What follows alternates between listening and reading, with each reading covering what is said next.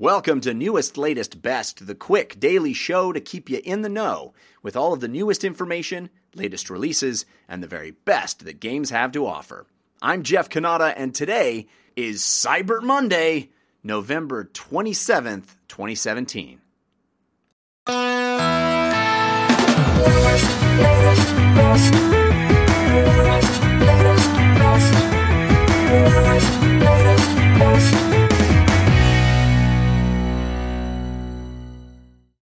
It's Monday, so we're talking about the big video game releases for the week. And this might be the last week of 2017 with gigantic releases. We're going out with a bang, dipping into the first week of December. But after that, things drop off precipitously as games are trying to get in before the wire, before the holidays. But this week, lots of excitement, including a crazy release to kick off the week. Today, November 27th, evidently will be the release of the sort of gimmicky but pretty darn cool re-release of Street Fighter II, the 30th anniversary edition on Super NES as a cartridge. Now, there are only 5,500 copies of these, and they were pre-ordered through IM8-bit, so chances are if you want one, they're already gone. But the details are really, really cool. 4,550 copies are printed in red, designed to match Ryu's headband, but 1,000 copies are even more exclusive. They are printed in translucent, glow-in-the-dark Blanca green. Pretty darn cool. They say they are distributing the colors randomly among the 5,500 pre-orders. And the game itself is going for $100 a pop, but it will play in your old classic SNES console, not the SNES Classic Mini. It needs to be the OG that accepts cartridges. So pretty darn cool. That comes out today for your dusty SNES. Another old game is getting a collected edition tomorrow, November 28th. On Tuesday for Nintendo Switch, Resident Evil Revelations Collection comes out. This is a collection of Resident Evil Revelations 1 and 2, as well as 2 bonus mini-games that are exclusive to Nintendo Switch. Weirdly, the boxed edition, the cartridge, only has the first Resident Evil Revelations on it, and you have to download Resident Evil Revelations 2, which will use up 26 gigabytes of your micro SD card. And if you're in Europe, no physical release whatsoever. It's only a downloadable game. So that's kind of weird. Capcom is making some strange choices there. But these are really cool games. Originally released in 2012 and set between the events of Resident Evil 4 and 5. Pretty cool games. They got good marks when they were originally released on Nintendo 3DS. Eventually, HD versions of the games were released on the PlayStation 3, Wii U, and Xbox 360, and now coming to handheld on the Switch tomorrow, November 28th. But the big Nintendo Switch release of the week happens Friday, December 1st, when Xenoblade Chronicles 2 hits Nintendo Switch.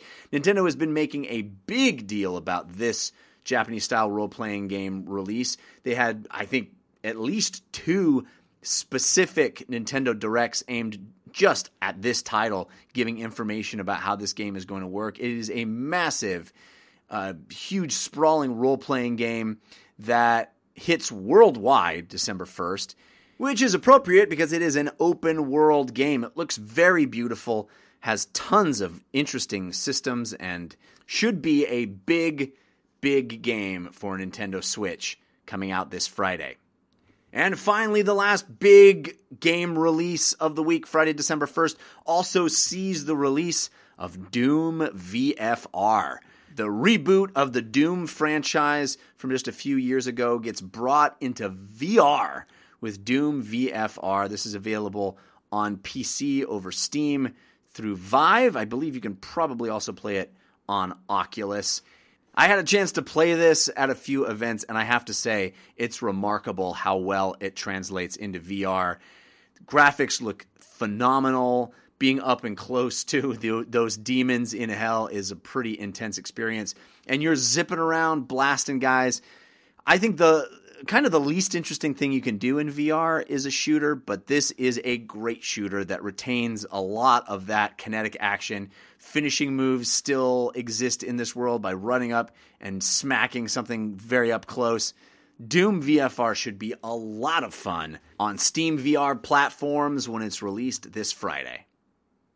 I put in some time over the weekend on Skyrim VR. Many of you who are regular listeners to Newest, Latest, Best, or my other show, DLC, over at 5by5.tv/DLC, will note that every time I have played Skyrim VR up to this point, and it was numerous times, I played it 2 E3s in a row, played it at a few Bethesda events, always on PlayStation VR and always using the Move controllers, I came away very disappointed. I, as you probably also know, am a big proponent of VR, very much believe in the tech and believe in the medium, and was very excited about Bethesda's acceptance and enthusiasm of the tech and their support with bringing some of their biggest franchises to VR. Indeed, nearly all of their premier franchises, with Elder Scrolls, Fallout, and Doom all getting VR treatment all within the next few weeks. These are the kinds of games that I'm excited to experience in VR. These big worlds. Bethesda very much specializes in creating gigantic worlds you can get lost in. And what better way to get lost in the world than to feel like you are inside it using VR tech? So I'm thrilled. I remain very thrilled that Bethesda seems to be so supportive of the medium. But my experience with Skyrim on PlayStation VR left me very disappointed and very pessimistic about its future on that platform. The game looked kind of crummy. It played really awkwardly. I mean, Skyrim is a huge open world with seamless transitions between cities and forests and mountaintops, and all of that felt awkward when I was teleporting around. And I blamed most of that on the Move controllers and their lack of a analog stick or D-pad, and just sort of how they've been retrofitted to work on VR and how they were never designed to be VR controllers. The game just didn't feel good. The example I always give is one of the first things I did was try to go up and down a spiral staircase, of which there are many in the Skyrim universe, and teleporting around through it, it just broke the immersion and felt clunky and bad. And I was hoping that we would get some sort of announcement of it moving to Vive, where you could have free-flowing movement and it would all work much, much better.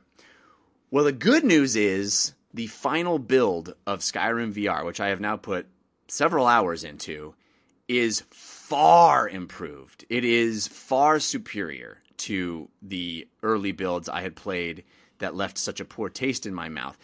Graphically, it's still very primitive looking. It does feel like you're playing a really old game, which is a shame because these remastered versions, including the one just released on Switch, really make that old game look quite beautiful and quite modern and quite recent. But it stands up next to more recent games, is what I mean to say. But unfortunately, the requirements of VR, specifically played on a PlayStation 4, mean that a lot of those whiz-bang lighting effects and improvements could not be applied, and you have a very primitive, old-looking game. Now, I know a lot of people don't have a problem with that. Many people enjoy playing retro games and will happily jump back and play an emulated N64 game, or will get on good old games and play old stuff. I do from time to time myself. I am talking to you on a show called Newest, Latest, Best because I tend to like those kinds of games. The newest, latest, most advanced, best-looking stuff. But I can get behind that as well. But be very aware that when you're jumping into Skyrim VR, it's not going to look great, and you'll kind of have to accept that the world looks fairly primitive by modern standards. It doesn't hold up next to, for example, Star Wars Battlefront 2, which is just absolutely gorgeous on PlayStation 4. Or even Batman VR, which is a VR experience. Very different kind of game, but it just looks gorgeous inside the headset. Now, that's the negative. The positive is really everything else. The game works great. The move controls have been fixed. You actually can do smooth movement, and it really works well. You just point one of your move controllers the direction you want to go, even behind you, and you smoothly move there.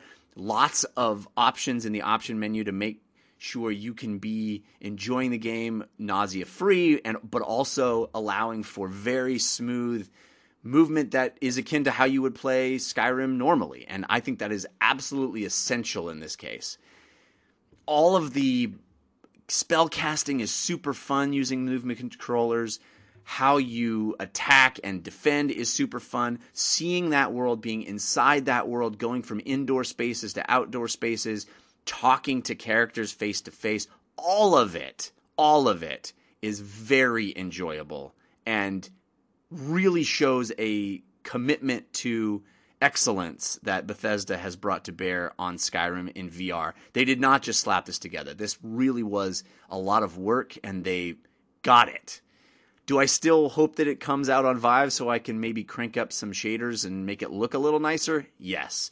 But if you have a PlayStation VR or are thinking of buying one on this Cyber Monday, and you're thinking of doing it for Skyrim VR, I think you will have a great time if you can get past what are really primitive-looking visuals.